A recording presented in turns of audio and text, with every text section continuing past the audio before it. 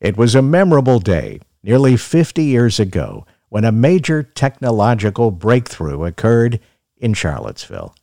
To celebrate, we held a huge party in the McCormick Road dormitory courtyard.